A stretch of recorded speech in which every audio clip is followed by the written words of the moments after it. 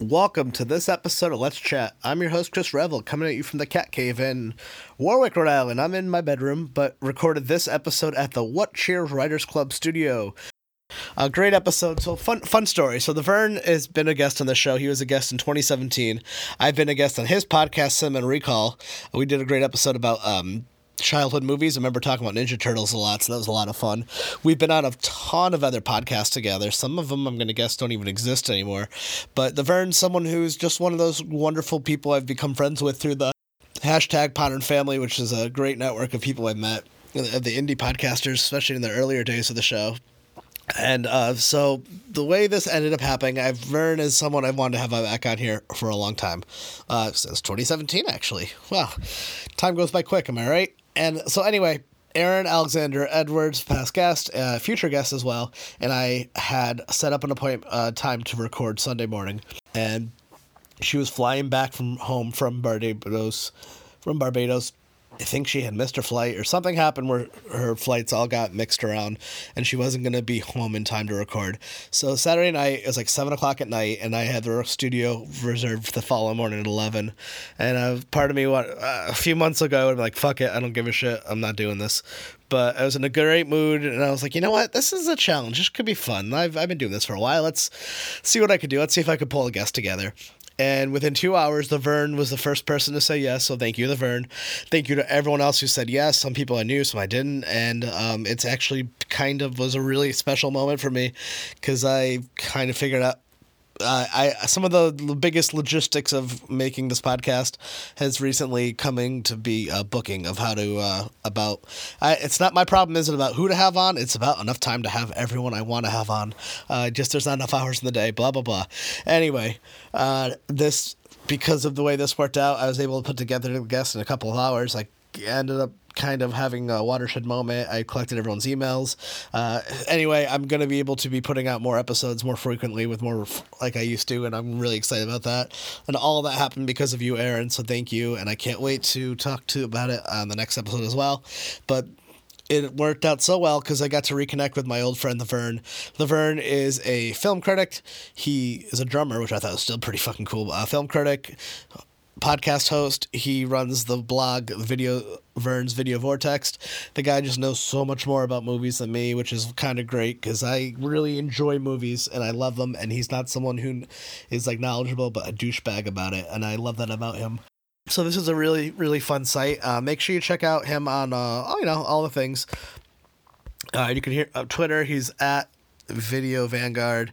The website videovortex.wordpress.com. Make sure you follow Cinema Recall on Twitter, Facebook, Instagram, all the things, and keep an eye on the site, because one of the cool things about Cinema Recall is that it's the podcast, it's dedicated to discussing iconic scenes and classic movies, which is really fun. The most recent episode, if you're listening to this in real time, would be Showgirls, which is a movie that we do talk about in this episode as well. That it's got a long history.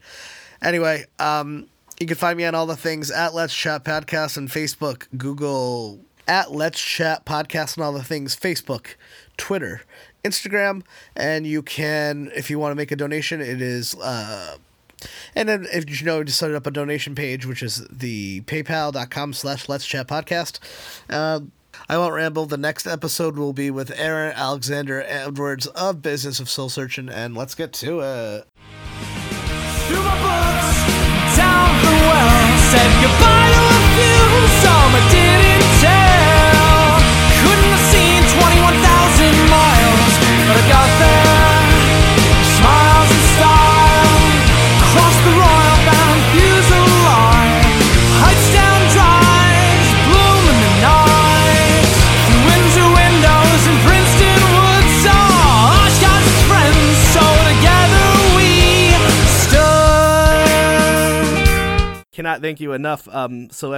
The short abridged version is my dear friend Erin Alexander, who hosts the Business of Soul Searching, was flying home from Barbados, and she missed her flight by literally 2 minutes, and then she wasn't able to get a flight last night, and so she wasn't going to get into New York until this morning and then drive to Rhode Island, and then I wasn't able to make it at work tonight. So I had this like 2 hour gap last night where I'm like, man, I have a studio rented, but I don't have a guest. And I was like, fuck it, let's just try. And let me tell you, the outpouring of I'm sure you would relate to this as well, of like being an indie podcaster and doing this thing in our rooms for so long, and to have that moment. I got multiple responses from people literally all over the country. Like, you're in Minnesota? Yeah, Minnesota, yeah. Raised, yeah. Local people I didn't know, so maybe cannot thank you enough. So the short abridged version is my dear friend Erin Alexander, who hosts the Business of Soul Searching, was flying home from Barbados, and she missed her flight by literally 2 minutes, and then she wasn't able to get a flight last night, and so she wasn't going to get into New York until this morning and then drive to Rhode Island, and then I wasn't able to make it at work tonight. So I had this like 2 hour gap last night where I'm like, man, I have a studio rented, but I don't have a guest. And I was like, fuck it, let's just try. And let me tell you, the outpouring of I'm sure you would relate to this as well, of like being an indie podcaster and doing this thing in our rooms for so long, and to have that moment. I got multiple responses from people literally all over the country. Like, you're in Minnesota? Yeah, Minnesota, yeah. Raised, yeah. Local people I didn't know, so maybe like 5 or 6. So it's just like this validating moment of podcasting of like, fuck, it's such a beautiful community you have of how many people came together. And you were the first one that said yes, and I was like, hell yeah, because you've been on my list to get back for so long. Oh, thanks, buddy. I always want to be back on this show, too.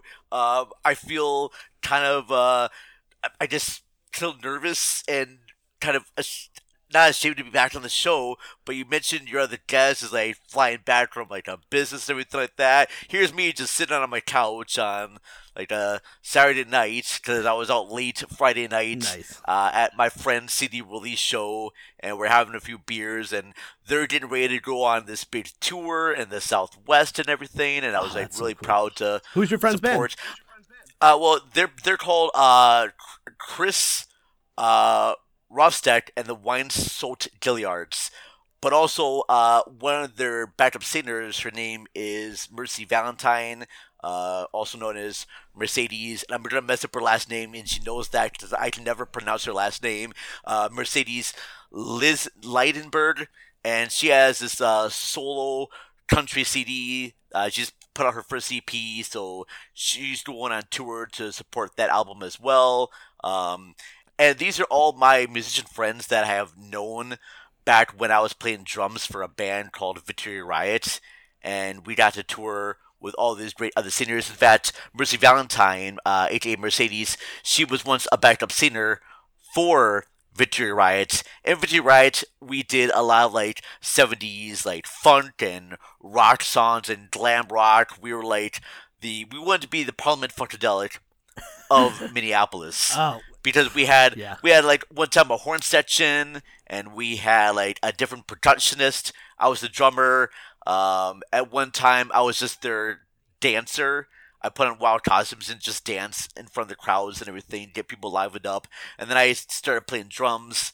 Then we had backup singers and other guitar players, and it went on for like a long time until my good friend Chum recently passed away. Oh, I'm sorry to hear that. So the project and thank you, buddy. And then, but I've still been in contact with other bands that we, went on shows with and became good friends with them. And few of the band members have like a really cool YouTube channel that I was a part of, and it's just been really cool. So this year, I'm actually helping one of my buddies record his solo CD, and I'm helping out with drums for that. And then we're gonna go on tour in the summertime, just for different local areas in the Midwest, mainly Chicago, Wisconsin, and Minnesota. And we're just gonna try and build up our reputation with that. So yeah, it was just kind of nice to be out and support good friends. And thank you for liking my photo on Instagram. It was the lady holding the CD. Oh yeah. I couldn't remember her name when I asked. I was like, I was just reading it. I was like, that was someone. That's interesting because I feel like there's always this saying that comedians and musicians are kind of like cousins, but I always kind of felt that too with film and music people. Like there's always an overlap of like cinephiles and music geeks, and which I'm more on the music geek side of that. But fanatic of, I have to say, and you are one of the reasons I've become this way is largely because of film Twitter. I've now found myself watching movies more critically. I used to be much more of a pop, and I still love pop. I mean, listen, I love a good popcorn movie. I'm nothing against, never against that stuff. But like, I was not as critical. But we were watching Guardians 2 last night, and I was having for like the millionth time, and I was like, man, this is all just exposition. And then I like kind of like toned myself. I was like, all right, well, don't criticize. The movie is doing exactly what it's supposed to. Like, I had like this moment, but it was like between like Cinema Recall is one of them. A podcast I listen to a lot. Like Blank Check is another one. I don't know if you know he's on Fat Man Beyond, but Mark Bernardin. Like those are like there's a handful of like film podcast. In Session was another one, or Hydrate Level 4. Like I will like those are great ones. See a movie and then I have to like listen to all, like the big ones, and then I like a Joker. That was another one. I had to like listen to everyone else's opinions and reviews of it before I can really formulate it. And I've now like kind of like through osmosis. I'm like, I'm not by no means a film critic, but I feel like I have so much more film knowledge than I did before I found podcasting. Well, you could definitely be a film critic. I mean, what is essentially a film critic? Is someone that loves movies. Do you like movies, Chris? I like them. I'm definitely not a lover of movies. I'm really bad at seeing them.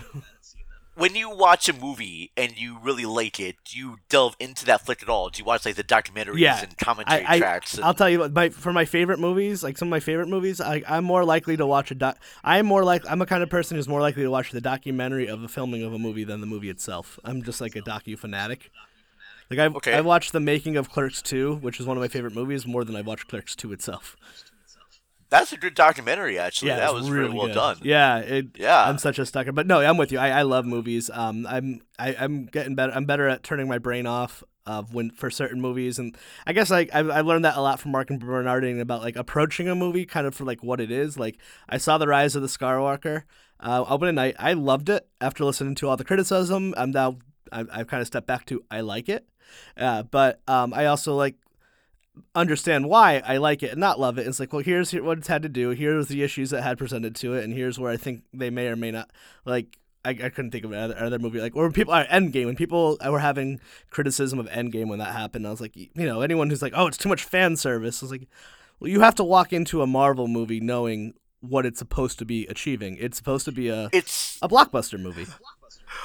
And one of the things here is too much fan service. I mean, come on now. It's Marvel. It's supposed to be like their last movie in this phase of movies. Why can't it be like a fan service movie? It's supposed to be fan service. That's what they're going for. That's what Marvel has done from the very beginning when they released Iron Man back in like 2000. Was it? My gosh. I know. Was it the year 2000? Or 2000? No, it's...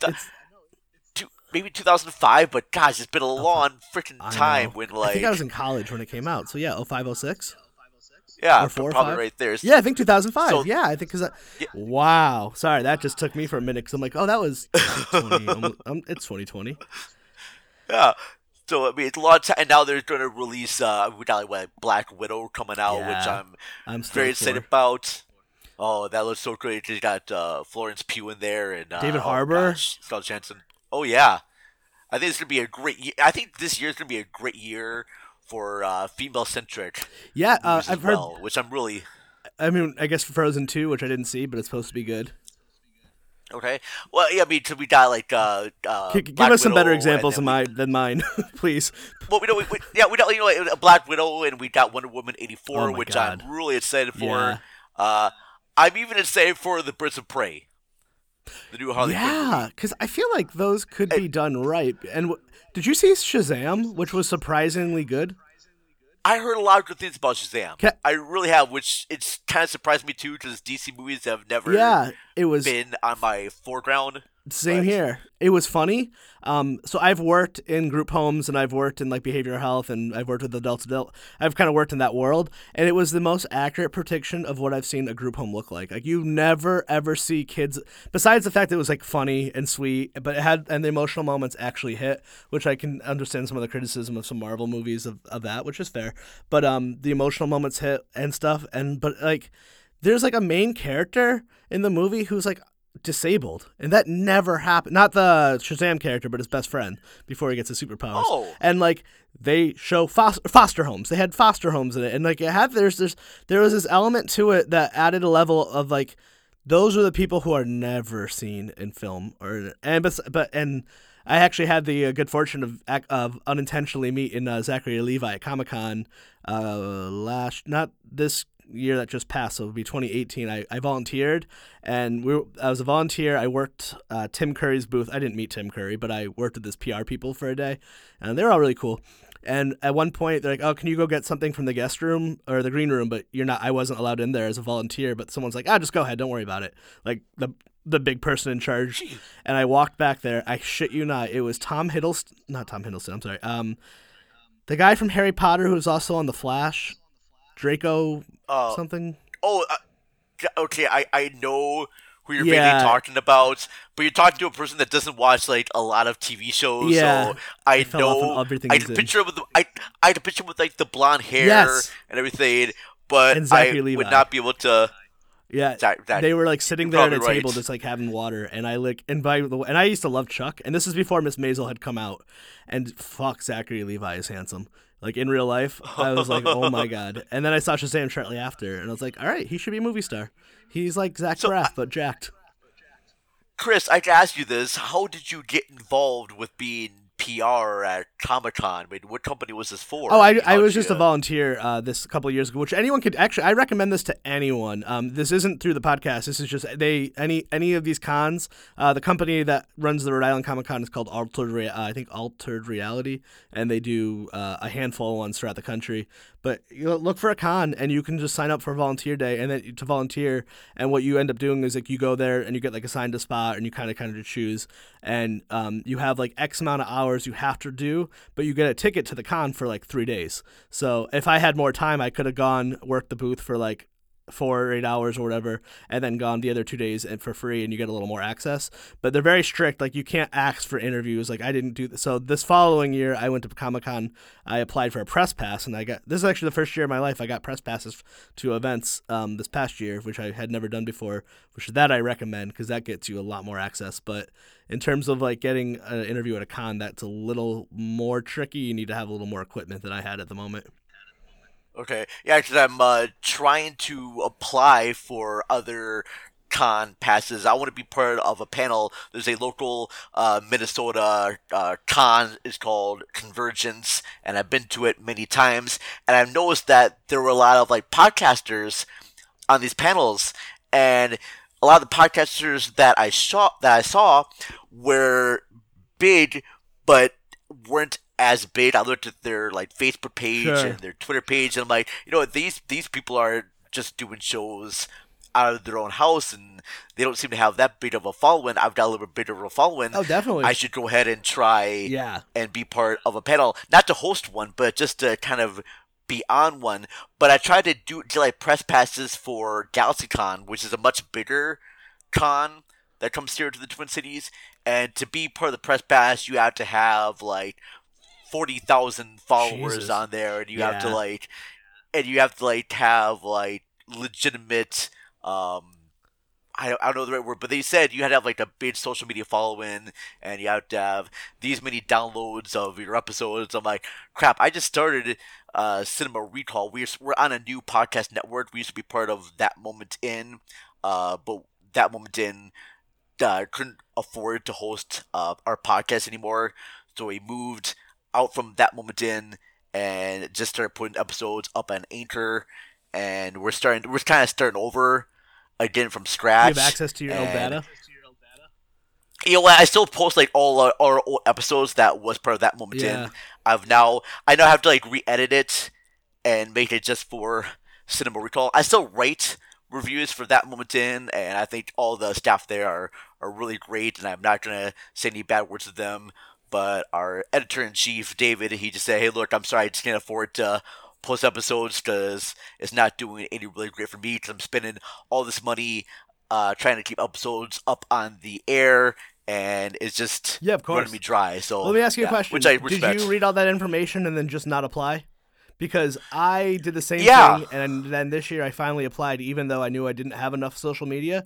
And after some very kind emails from the fine folks at Altered Reality, they gave me a press pass anyway, even though, because I was like... Really? Yeah, and I didn't have enough numbers, I didn't have enough downloads, and I explained, first they were very kind, and I was like, oh, thank you, and I explained, I didn't get the sob story, but I just gave the truth. Like my show was kind of on hiatus for a while and kind of rebuilding and blah blah blah, and wrote and it was just but there's another people I should put you in contact with. There's a Rhode Island based podcast, but they're called Chuck and Brad Podcast, who are past guests and friends of the show, but they host panels at the Rhode Island Comic Con, and I've learned a lot from those guys. And then the thing I've learned about them is like tenacity, and what they tell me is just like you just have to ask everyone, even when you think you're expecting a no.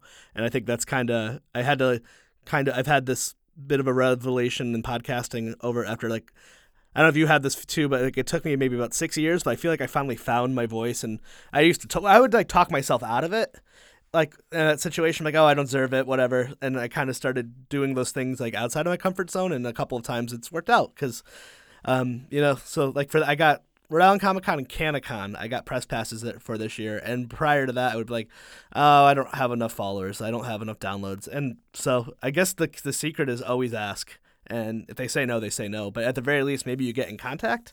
But you can always rent a table. That's something I actually really want to do. I just haven't done that because I'm like, I would just have a table with no stuff. I'd be like, hey, let's just talk. But eventually. Yeah. I think there's the whole. I think this year for Convergence is much more easier to get onto there because they're not like a huge convention. They still get a lot of like great guest stars and writers and comic artists and voice actors and professional actors as well. But they're like kind of a smaller con. That's probably and for the me, best way I to just start small, and then as they grow, you get to be the guy who was there from early on, and then or I'm sure you've done this too with podcasts. It's so fun when you interview a guest, and then like you keep following their work, and then they're like famous, or they are not. I don't think I've heard anyone in here who's become famous, but like you interview them, and then maybe you keep in contact, and then like some bigger opportunities can come from that. Like I had interviewed someone like 5 years ago, and now they're going to be writing for She-Hulk. So fingers crossed. Really? Yeah. Like but how lucky is that, right? Just took a long time. So I'm waiting to hopefully. Her name is Dana Shorts. I'm hoping she'll come back. Maybe she won't, but it's still you still get to tie yourself to that stuff. So there's something cool about that of like meeting those people when they're early on their way up, and hopefully you hit yourself to the right one. Yeah, well, I mean, recently a filmmaker got into contact with me on Twitter. Her name is Maria Galdino, and I apologize for messing up her name, but I saw some of her short films on YouTube, and they were really good, even though they're made with a very low budget, entertaining. And I recently watched her feature film called A Slice of Life in Barcelona. And this lady did everything herself. Wow. She reminds me of Anna Biller, who shot The Love Witch, and does everything herself. She was a cinematographer. Not only did she write and direct it, but she also was the person who did the sound, made the costumes, just did everything for the movie except for act in it, and I just find that to be amazing. And that's one of the goals I have for 2020 is to be in more contact with independent filmmakers. I know a lot of podcasters' goals.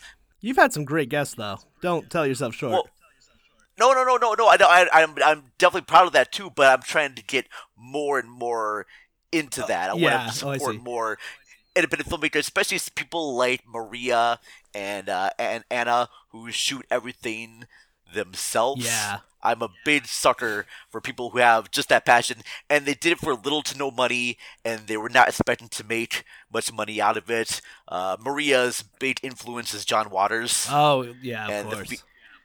And the features that he made, she even went down to Baltimore for John Waters, like I think it was his like 67th birthday, and filmed that birthday party. Yeah, so I'm like really impressed with what she does and what other filmmakers do, and I just want to become more supportive of that. I think when you have a podcast show or whatever you do, YouTube show or a blog, you gotta find a certain type of niche market, and I think for Cinema Recall, we're definitely gonna do reviews of blockbuster movies, but we're also gonna try and feature more independent filmmakers and more of like a cult status show, as well as like a blockbuster show. yeah, we're just trying to go all out this year, and I'm very going to be thrilled and a little bit nervous. But I've been very lucky and fortunate to find different filmmakers and whatnot through Twitter or through Instagram, and just I'm honored every time a filmmaker wants to send me his movie.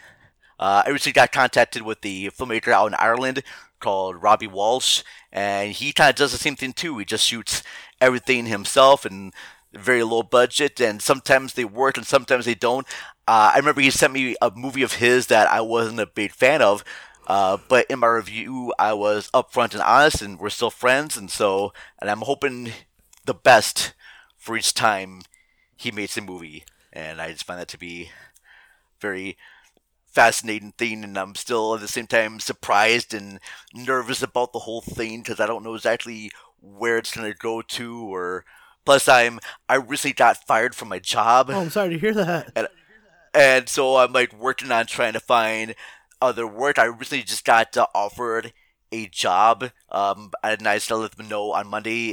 But it's still like a 1 month job, but it pays very well for that 1 month, so I'd be able to like afford other things. And so yeah, I just and plus I bought a house not too long ago. So it just everything is just going good, and then it goes bad. It goes back to being good again. Yeah, same here. Uh, One thing, and I don't know how you handle this too, Chris. not well. When you if you look at my feed, Well, I mean, you might notice there's been some months where I'm like, there was supposed to be an episode, but there isn't. but I mean, I just want to ask you, Matt. You got an actual studio to go into, which Yeah. is amazing. God, and I so lucky, dude. Honestly, the whole show probably was about to end if it wasn't. So for those who don't know, I'm recording right now at the What Cheer Writers Club in Providence, Rhode Island. It's a little hard to explain. So it's a co-working space that has a podcast studio, but it's literary, podcasting, illustration. Basically, I just say creatives based, but they have events and very community focused. And thankfully, it's a nonprofit, and it actually has. So like, I'm a member of the club, and then because of that, I can rent their studio. But they have like ridiculously affordable prices. Like it's $10 an hour if you're a member, and my membership, I think it's like $5 a month. So like literally, I can record one podcast and it's only $15. Where if you were to go to like a real studio, you're talking like, not to say it's not a real studio, but like, it's not like an NPR studio where I could like record with those really expensive line-in things or VO work. It's like some Zooms in a room, but I mean, it's nice. Don't get me wrong. It's beautiful. It's one of the most beautiful places. But yeah, that's changed everything for me because all my equipment died. My computer crashed. I lost a bunch of episodes. I lost all my equipment, and then Oh, went through no. depression, and then a Oh, lot of shit happened. So I was like, I'm done. And then this kind of turned it around, and and maybe kind of tying back to what you were saying is I feel like the podcast, I don't expect to. I would love to make a career out of it, but I don't think it's in the cards for me, which I'm fine with, but which I'm very happy with as a hobby. But then I guess it's what you actually I really think the thing that's really calling to me is Dogma, that movie Dogma. You've seen that with right? That saying about faith is like a glass of water, and sometimes it's half full, half empty, and sometimes you got to. I guess I got that with podcasting, where I got burnt out from the remote part of it because it wasn't bringing me anything to the real world, which was all my own. I guess my focus changed. So the way like you're talking about the independent writers, once the studio opportunity kind of presented itself, my passion got reinvigorated for podcasting again. It changed because now a lot of times I get doom in person with people, which a lot of times I don't. And which I like both, but it was just I forgot what my whole topic was. That's the ADHD. But anyway, yeah, honestly, it's a game changer. If you are able to use your podcast and bring it to you to doing stuff in real life, and including the interviews, it's about like that how you. So I got the water got filled up, my creative passion came back, and it's how you value your time and. Like what you're talking about, when you just start to do the interviews that you just want to do instead of the ones like I need an episode, they're better episodes, they're better qualities. And honestly, I finished 2019 being like, damn, I did not put out a lot of episodes. I did not do anything. And then I had like a moment where I was like kind of going back. I was like, yeah, but I was a guest on more podcasts that I've ever been on. And I actually started doing stuff in the real world. And I got a couple of people wrote to me asking if we can meet for coffee for some advice. I got invited to a podcast studio party. I just did a tour of another podcast studio at a CIC through Brown University the other day. So thankfully being in a city is near, or at least in I'm really fortunate. Like a community has really popped up, and if you're near Minneapolis, there's got to be something out there. I hope. Well, yeah. I mean, what your show has done, based on the different guest spots that I've seen you've on, and the guests have been on your show, I've been in contact with other Minnesota-based podcasts in my area, and in fact, I'm actually going to be going into the the Parkview theaters coming up here in, I want to say, oh gosh, I'm Parkway Theater. Gosh, yeah, but they're a theater out in Minneapolis, and I got in contact with them because one of my friends' bands, they're called the Von Tramps. I love And that name. yeah, the Von Tramps. So they were playing at the Parkway Theater for a screening of Heathers, No and way. which is one of my all-time favorite movies. And so they played. There's like a big stage in front of the theater, so the band played, and that was great. But after they were done, they were having the old like trivia on the screen, and then I saw an ad for the Parkway Theater podcast. I'm like, oh, they have a podcast? Well, that's cool. So I went back home and I listened to a few episodes. I'm like, this is good. I should get in contact with them. And so I emailed them, let them know that, hey, look, I've got a podcast show. I would love to play. I contacted them just to play an ad of theirs on our show. Maybe do like an ad exchange or something like that. But I was getting ready to start up our third season. And our third season is dedicated to cult films or unappreciated movies. And so I say, hey, look, I would love to have you be part of our show, and we can record via Skype or whatever. And they're like, no, why don't you just come down to our theater and we can record there. So Wow. we're gonna be doing that near the end of January, talking about Howard the Duck. And Oh, who's hoping now to- part of the MCU? Yep, that's right. And I'm hoping to get more in contact with them. Plus, there's the St. Paul film podcast, and there's Rosemary's Ladies, and the Not So Minnesota Nice podcast. And I emailed them to hopefully be part of a podcast network. And I only heard back from one of them, which was the St. Paul film podcast, as well as the Parkway Theater podcast. And I'm just going to try and build up a little bit more contacts. I want to start featuring musicians on our show. I'm trying to get into YouTubing, but I don't have the right type of camera. Like, I have video reviews on YouTube, and that's just a whole different type of beast because I don't have any editing software on my computer, so it's basically just kind of short. Are you a perfectionist reaction. too? Because sometimes I'll run into this problem where I want to do something and I can't get it exactly right, and then unfortunately I'll just give up and not do it. So I have to like kind of do that thing with myself, like, all right, it's not going to be perfect, so I still need to do it. But like I can talk myself into I can talk myself out of anything. No, well, see, we're the two. Like, sometimes I'll post a video on YouTube and I'll have maybe like 5 views. But then I post another one, it has already over 100 views. Oh, like, the algorithm all fucked up. But here's something too, because I guess depends on when I release a review, because I did a review about the movie Parasite, and it was just my reaction after I saw the movie. But I think it was like the first weekend it came out, and so I just saw more of that. I think whenever you do a show or a topic, you just gotta do what you feel passionate about. Like next week for the podcast, I'm having on guest Ryan L. Terry and a YouTuber, Ashley Burnell, to talk about the movie Showgirls. Oh, Blank Check did a wonderful episode about that. If you need some research, by the way. Oh, nice. I will definitely check that out. Yeah, I've actually been watching I've got Showgirls on Blu-ray, and I watched it with the trivia track. Yeah. And then later on, like probably tomorrow, I'm gonna rewatch my VHS copy. Yeah, poor Elizabeth Berkley, right? Because like they made that movie, and like it just sounds like she, it wasn't her fault. Like she was just doing what the director had told her, and yeah, it was, what's his name, Van Rovith. Paul Verhoeven. Verhoeven did RoboCop. And like she's like way up here, and then everyone else is there, and I mean it didn't work. And that movie, in retrospect, is not as bad as people made it out to be. It's not that good. No. It was just, I think it was the NC-17 thing. It seemed to be more of a marketing stunt, if anything.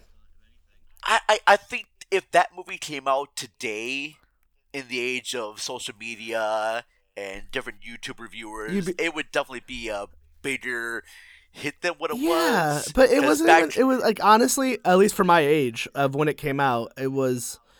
I don't recall how old I was, but I remember it being a big deal walking by the doors and they were blacked out because it was NC-17. Yes. And then finally seeing the movie and just being like, oh, that's it?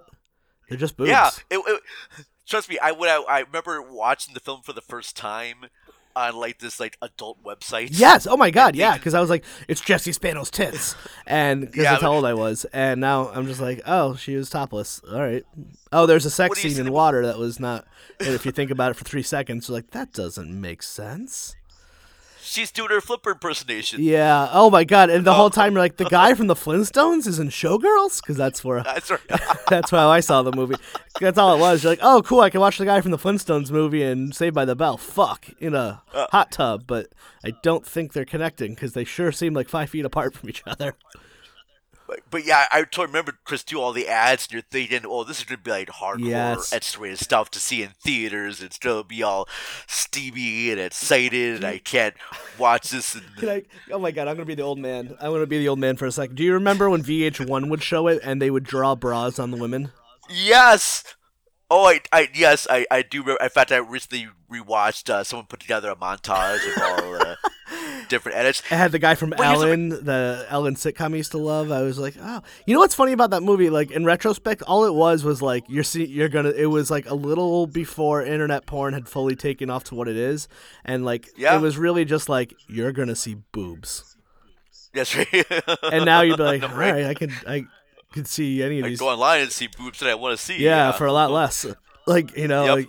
but, you know, it was like, maybe that guy just had like a hard on for her or something. And he's a great director. And it kind of ruined her career. That's the weird thing too, me. And I know, in fact, there's a documentary being made about Showgirls, which I'm very excited to check out. I forgot who's behind that documentary, but they're still collecting funds to do the documentary and whatnot. Yeah, I've got nothing else really to say about Showgirls except for one thing, because you mentioned the VH1 edit of Yes. the movie, the TV cut. But here's something too. I recently picked up Weird Science, and I'm just kind of going slightly off topic, but it's going to go back to topic again. So I picked up a Blu-ray copy of Weird Science, and on the Blu-ray copy, they feature the television cut of the movie, Oh. which was kind of a cool thing to see, like all of that. Because I remember back when they did show a movie in TV, they had to use like a bunch of edits. You can't say the word damn, you can't Yes. use the word hell, or it was a lot more. I guess censors were a lot more. Strict? Trying to think of the right word, stricter. Thank you. And so that was kind of a cool thing to have both the theatrical cut and the TV cut. And I kind of wish more movies did that for fun. Like, I would love to see the TV cut of Showgirls. I would love a TV cut of Pulp Fiction if they ever did like a 50th anniversary. Yes, because they were funny. Because have- they wouldn't do the beeps. They would I don't know if this is kind of something that went in the way of the Buffalo, but they would replace the words. So like, it would be like, "That is it. I have had it with these mother flipping snakes on this mother forking." Like, but no, that's too good Forking. because they would never actually sound like the word. They would always be bad. It'd be like, I've Yeah. had it with these fun snakes on this." Phil, like, it would never make any Mother's sense. Mother's spanking plane. Yes, exactly. It was always like Well, that, for- and it was like comical. For Pulp Fiction, I remember they said like, "Say what? Say what again, mother effer?" And then in the actual and the TV cuts, I say what? Say what again, my friend? Yeah, like, Say what? One more. oh, it was Damn so. time. And then you kind of get into this thing like, well, how dumb is this? We all know what they're saying. Just say the word. Say the, I like it better when they just bleep out the words. Same. I think it's just kind of funny right there. But now television has a lot of swearing. I mean, I watched FX. Well, I watched the 3rd season of Fargo, Yes. and even other shows on FX. I mean, they are able to put some language in there, and I was like, "Oh, you can say this on TV now? Well, 'cause- you didn't say the F word." Yeah, well, cable is different. Cable has always been allowed to show whatever they want. It's just they don't because of advertisers. It's Oh, okay. it's like the networks are the ones who have to go by the rules. But like, because remember, like South Park would do, they were gonna say shit 116 times just in an episode, one yeah. year, and That's why it was like it was more about the people who didn't want to pay the dollars to be next to it, and so Matt and Trey went out of their way to find a way to make it profitable.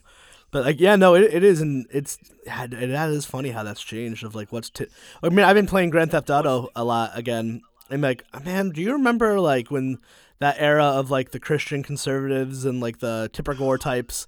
Unfortunately, they team up on like violent video games and causing violence and all this stuff, and then you're like, I'm Oh, playing GTA 5. Of like, there's a time where I'm playing this was like most like titillating. Like, I can't believe it. Now I'm like, this is not even. I'm so decent. Nothing about this is that. Or like, there's much worse we stuff become happening in real life than in this stupid game.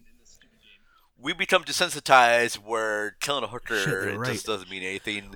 It's not fun anymore to kill a hooker on GTA No. 5 Well, you anymore know, when all this. I saw this with the Joker. It's when you get the Christian right and like the far left kind of are on the same page. Like the whole controversy around the Joker, which none of it was even worthwhile. None of that controversy was even accurate to the movie.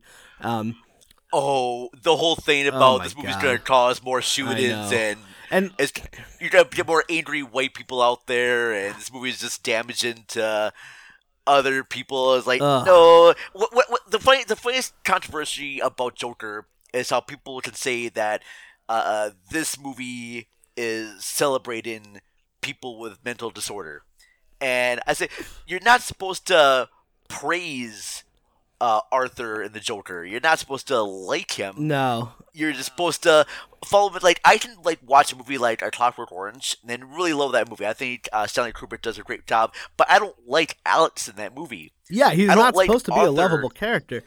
And Yeah, what it's hot takes a little bit late, but I actually thought here's a perfect example. I liked the Joker when I saw it in theaters. I went yeah, listened to a same bunch of here. podcasts, Blank Check specifically, Codex Prime did a good one, a few others, and then I was like, huh, I don't think that movie is nearly as good as I thought it was. It was kind of like what a dumbed down Scorsese movie was. And then I saw Hustlers maybe a few weeks later, which was I don't know if anyone out there if you're gonna see any movie, you have to watch Hustlers because the previews did not do it justice, and it was fucking amazing, and it blew Joker out of the water because they're both Scorsese influenced movies. Like Okay. I felt like Joker was like kind of Joker should have been better because I thought it had way too. I mean, I liked it. I think I saw it. I thought it was an A. Listened to and then some more critical eye to it. Give it a B. Not I don't want to be that person who should change things. The things that bothered me about Joker, I didn't like how it had way too much overtone. Where I wanted the class warfare to be more of an undertone. I also thought that would have been much more interesting. And it should have just fucking ended when when he was carried off the taxi. We didn't need that last like 15 minutes of the hospital that kind of erases the whole movie.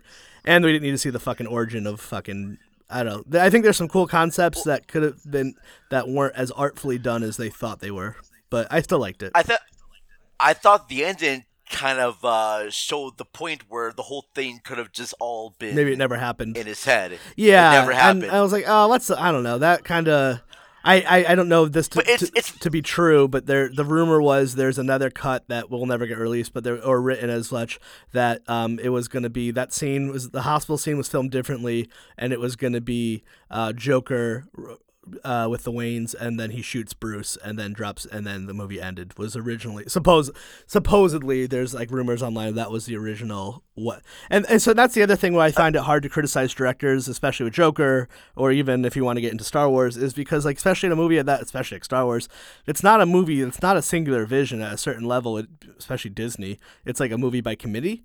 So like Joker kind of felt like maybe if Todd Phillips could do everything he wanted, it would have been a little bit different.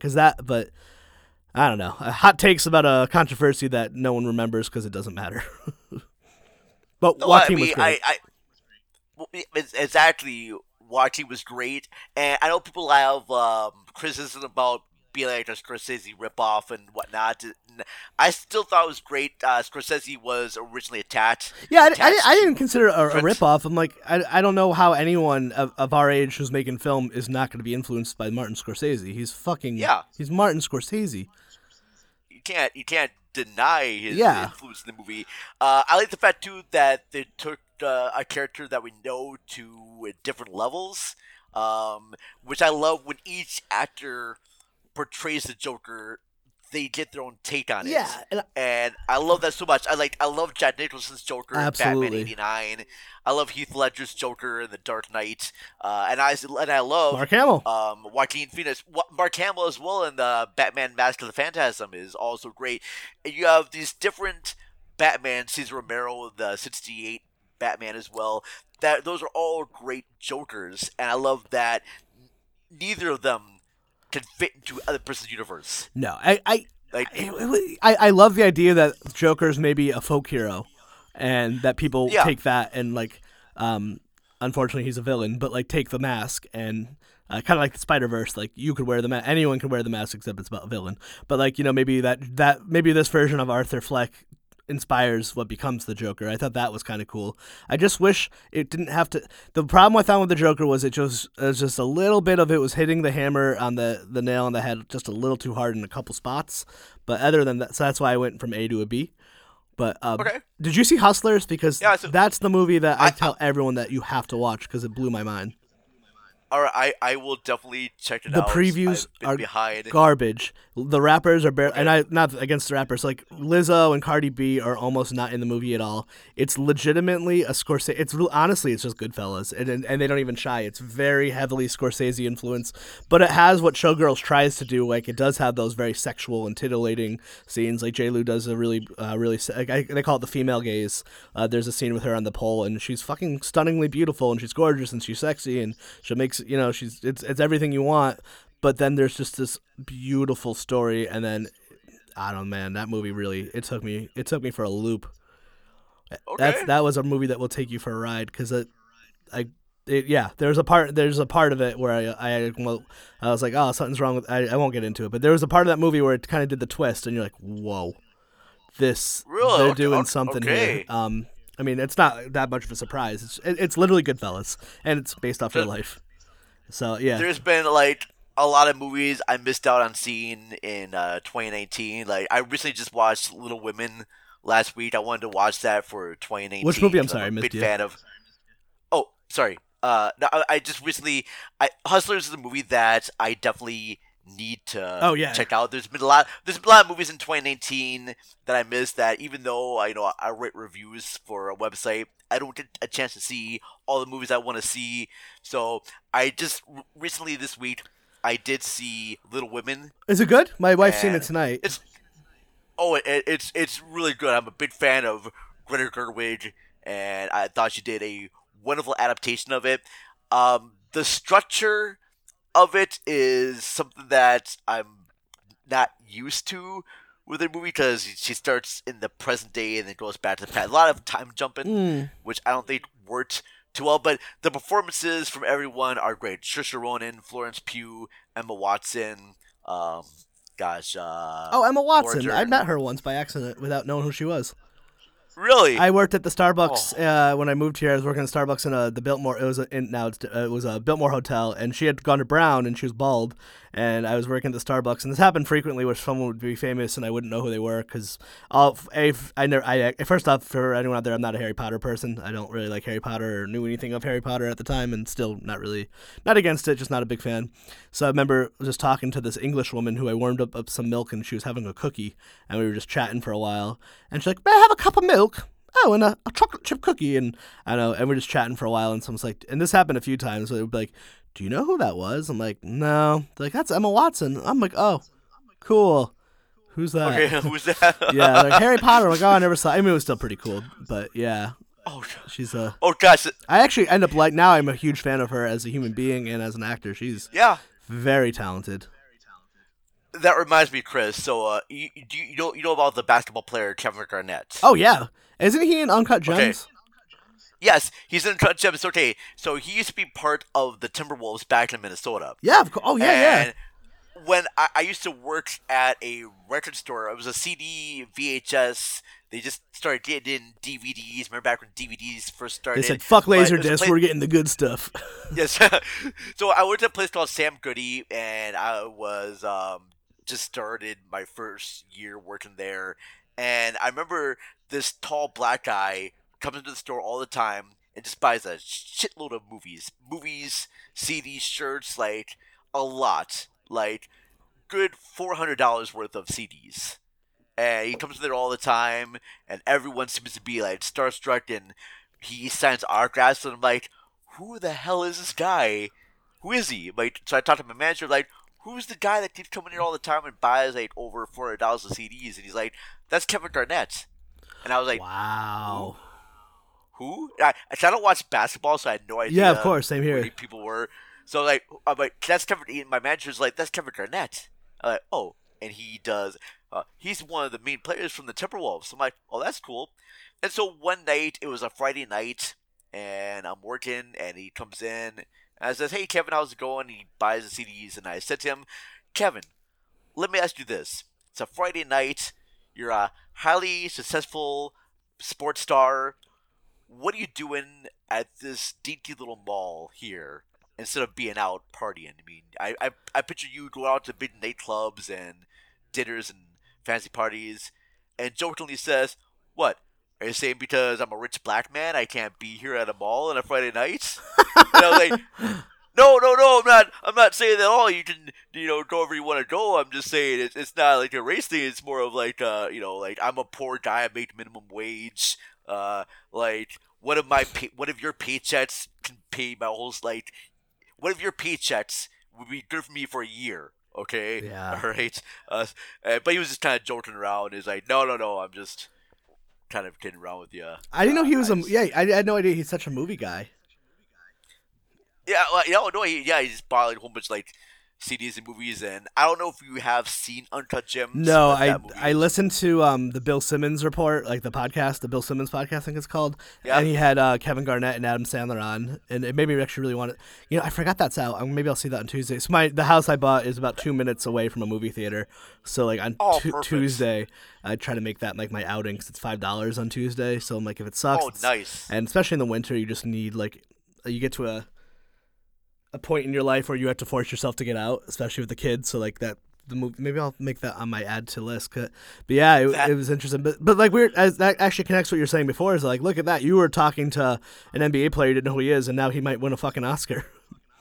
Yeah, maybe. So, yeah, who knows? But I was getting to something else here. Wait, Uncut Gems says you mentioned about how I should see Hustlers, and I'll tell you what, man. I will go and rent Hustlers this week because I know it's on demand, so it's easier for me to check out. I'm sorry I missed it in theaters. I can't believe I did miss it in theaters, and I apologize about that. But I will definitely watch Hustlers if you get a chance to watch Uncut Gems, because that movie is an intense ride. Hey, let's do this. Let's both do that, and then let's bring it to social media. So anyone listening who listens to this episode, they can hear. Then we can give our thoughts on those separate movies once we release this. Let's make this like a post listen. Like if you listen to this episode, then we'll both go watch those movies, and then I want to hear everyone's thoughts because I wanted to see Uncut Gems because I'm a low key secret Adam Sandler fan. All right, and I'll tell you what, on a recent episode of Cinema Recall, because I'm putting together an episode where I look back at movies that were very popular to see if they still hold up. And I've done episodes before on LA Confidential and Moulin Rouge and Big Trouble in Little China. But for this week, I'm going to be covering American Beauty. Oh, that's going to be real interesting with the Spacey added stuff. Well, the movie... Yeah, the movie won like a whole bunch of like Oscars and awards and everything like that there too. And I recently did rewatch it, and it's still a good, well acted movie. I'm not gonna spoil it here. I'll definitely post that art review later on next week. But during that show, I will mention about my thoughts about Hustlers as well. Oh, wonderful. So we're actually wrapping up on our hour, and I know it's true to form. You and I had a plan of what to talk about, and I didn't talk about any of the Oscar stuff. So make sure you check out the Vern's Cinema Recall podcast to talk about his Oscar predictions, and maybe I'll see a movie. But before we wrap it up, anything that I missed, anything that we wanted to hit up, or definitely please give yourself all the pluggables. All the pluggables. All right, well, Cinema Recall, we're available on Anchor, We're available on Stitcher. We're available on Spotify, Google Podcasts, Apple Podcasts. Please try and leave a rating and review, but I'm not going to force you to do that. If you want to follow us on the social media platforms, we're available on Twitter at cinema_recall, and then on Facebook, Instagram, just type in Cinema Recall Podcast. I'm a film blogger, podcaster who does take things seriously, but not too seriously, I guess. Yeah, you can also find me on Twitter at Video Vanguard. These, my mind right now has a bunch of other words to say right now, Chris, and I just don't know exactly how to form them. Which is, I want to go off to like the different things. You mentioned the Oscars right now too. Like I want to try and go off for that. I'll tell you this right now. I'm not going through all the nominations, but I do think, and I'm very strong with this right now, I think Once Upon a Time in Hollywood will win for Best Picture. Didn't see it, but I'm gonna A, because it's Quentin, and B, it's a love letter to Hollywood from my understanding, and they fucking love that shit. Which I heard you say on your very podcast, so I'm totally actually quoting you. As I said that, I'm like, oh crap, I'm quoting Vern to Vern. So I'll let your head sink that one in, because I totally did that unintentionally. I was just like, oh shit, you're the one who said that. Because, that's exactly, I was like, wait a minute. I knew I heard that from somewhere. Yeah, I was listening to your Oscar prediction one a few days ago. Oh, thanks, man. Yeah. I think 1917 could also get it. Actually, I really want Jojo Rabbit to get it because that was one of my favorite movies of 2018. So, let me end it with one last question. So, someone like me who likes movies, and I like to be part of the conversation, but I just don't see everything. What's the one movie someone out there who wants to be vaguely interested in the Oscars should see this year, like they hadn't seen? Or just something that's nominated, like a few years. I saw Birdman a few years ago. I was like, I always like to pick at least like one of the Best Picture movies to watch. I'm not gonna watch all four, but so what Oscar movie should someone out there, myself or anyone that kind of can keep them part of the zeitgeist without having to see everything? What do you recommend? What, from this year? This year of the upcoming Oscars. Oh gosh, well I definitely would recommend Once Upon a Time in Hollywood. Sure. I also would recommend Marriage Story and The Irishman are both on Netflix, so it's easy to watch them, and I'm pretty sure those will be picked up for a lot of awards as well. Yeah, and a lot of times too, I think the Oscars are doing the smart thing by putting together a list of movies that people have seen in since years past, and I think that's a really good thing to do. So when it comes to the Oscars, just watch what you like. I would say Once Upon a Time in Hollywood, Jojo Rabbit's really good. Stuff like Marriage Story and Irishman, they're on Netflix. You can definitely watch them if you want to. Most of the time, too, when I hear about Oscars, most people wait till after the Oscars are done, and then they watch the movies. Yeah, that's me. And that's fine. It doesn't matter. It doesn't matter when you see a movie, just as long as you see it. Yeah. I know I'm behind on seeing a whole bunch of. You know what I just watched this year for the first time ever was The English Patient. Oh, I just remember the Seinfeld episodes about that. But see, that's the thing too. So it doesn't matter when you see it, when and after, but tweet about it, write about it, start your own thing. You'd have your own website about movies that were praised, but they actually are bad. So who knows? Just do Crashing. Yeah. Is that what it was called? The Oscar movie that everyone hates? No. Yeah, it was Crash. Yes. Okay, I'm thinking of people. Crash. I know we both have a heart out. So, Vern, always wonderful to talk to you. We'll do something again soon. And you're one of the people I love out there in the film world because there's people who just say this sucks, I don't like it. But when you're like, I don't like it, but here's why, and that's what I find interesting. And you also say, I do like it, but here's why. I'm always more interested in the why than the reaction. So I've always found your stuff critical, and you're a drummer, which is so fucking cool. But I am getting the light. So I'll talk to you soon. All right, cool. Have a good one, Chris. All right, look, man.